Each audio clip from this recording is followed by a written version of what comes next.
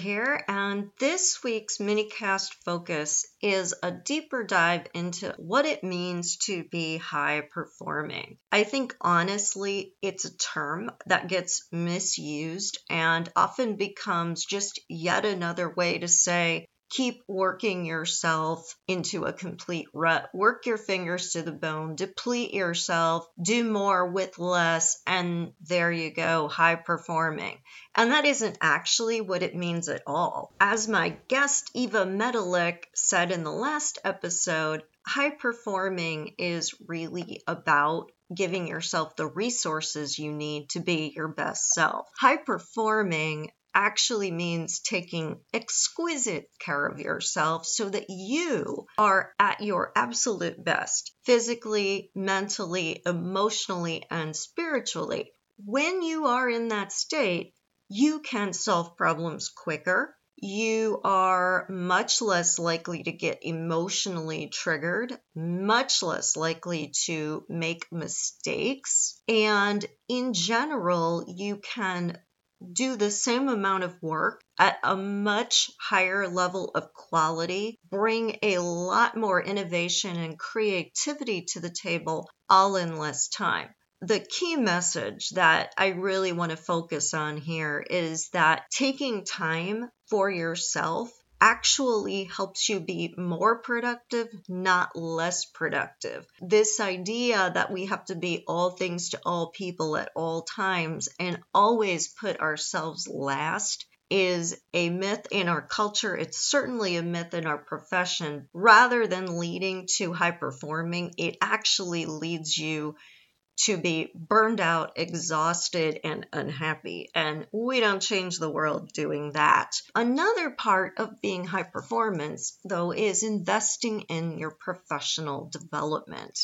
And that is another thing that I often see get put by the wayside because we're quote unquote too busy. When you invest in yourself, you are enriching your resources. If you think of yourself as a race car, it's not just about maintenance, but you are adding enhanced features to your ability to perform, which is going to take you whole new places. So what can professional development do for you, and why is it so important? Well, number one, it gives you an expanded skill set. And you can apply that at home, at work, with clients, with colleagues, so many different ways. Number two, it allows you to begin to network. And we talked about this in last week's minicast, how important that network really is to supporting you and helping you to support others.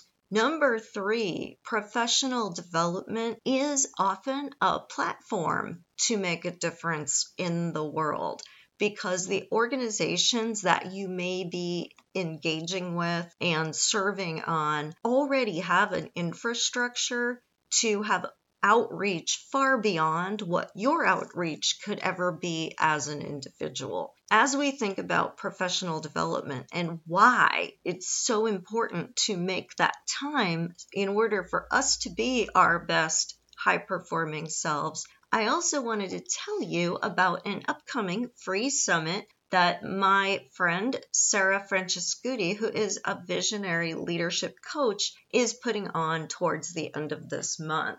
What she's done is compile 18 different speakers who represent different aspects of leadership, business, and self-care. And each one of them is talking for about 20 minutes. Plus, Sarah is going to be providing her own sessions every day. So it is a 5-day event. There is a Facebook community, so you can, again, start to build that network with people from all over the world who will be participating in this event. It's also a great way to start to make time for yourself. Even if you have meetings that conflict with when the original episodes air, she's leaving the recordings accessible for the duration of the event, or you could pay a small fee and have lifetime access to them plus bonus content. Regardless, completely for free, you can hear 18 different sessions that will broaden your perspective on leadership. And I think leadership is a key component to being high performance. So I am putting the information for this summit in the show notes. Take a look. Please register. You really have nothing to lose. I am doing one of the sessions and I'm really excited about my interview with Sarah. You know, you can take what you need from this and leave the rest behind, but it is a really low stakes way to begin that professional development commitment to yourself, which will again be a contributor to your ability to be high performing. So as always, please DM me, email me, share your stories on Instagram and hashtag Architecting Podcast. I would love to hear how this is helping you, what you think about high performance, and how you are putting it into practice at home, at work, and in your life. So take care for now. We'll see you next time. Bye.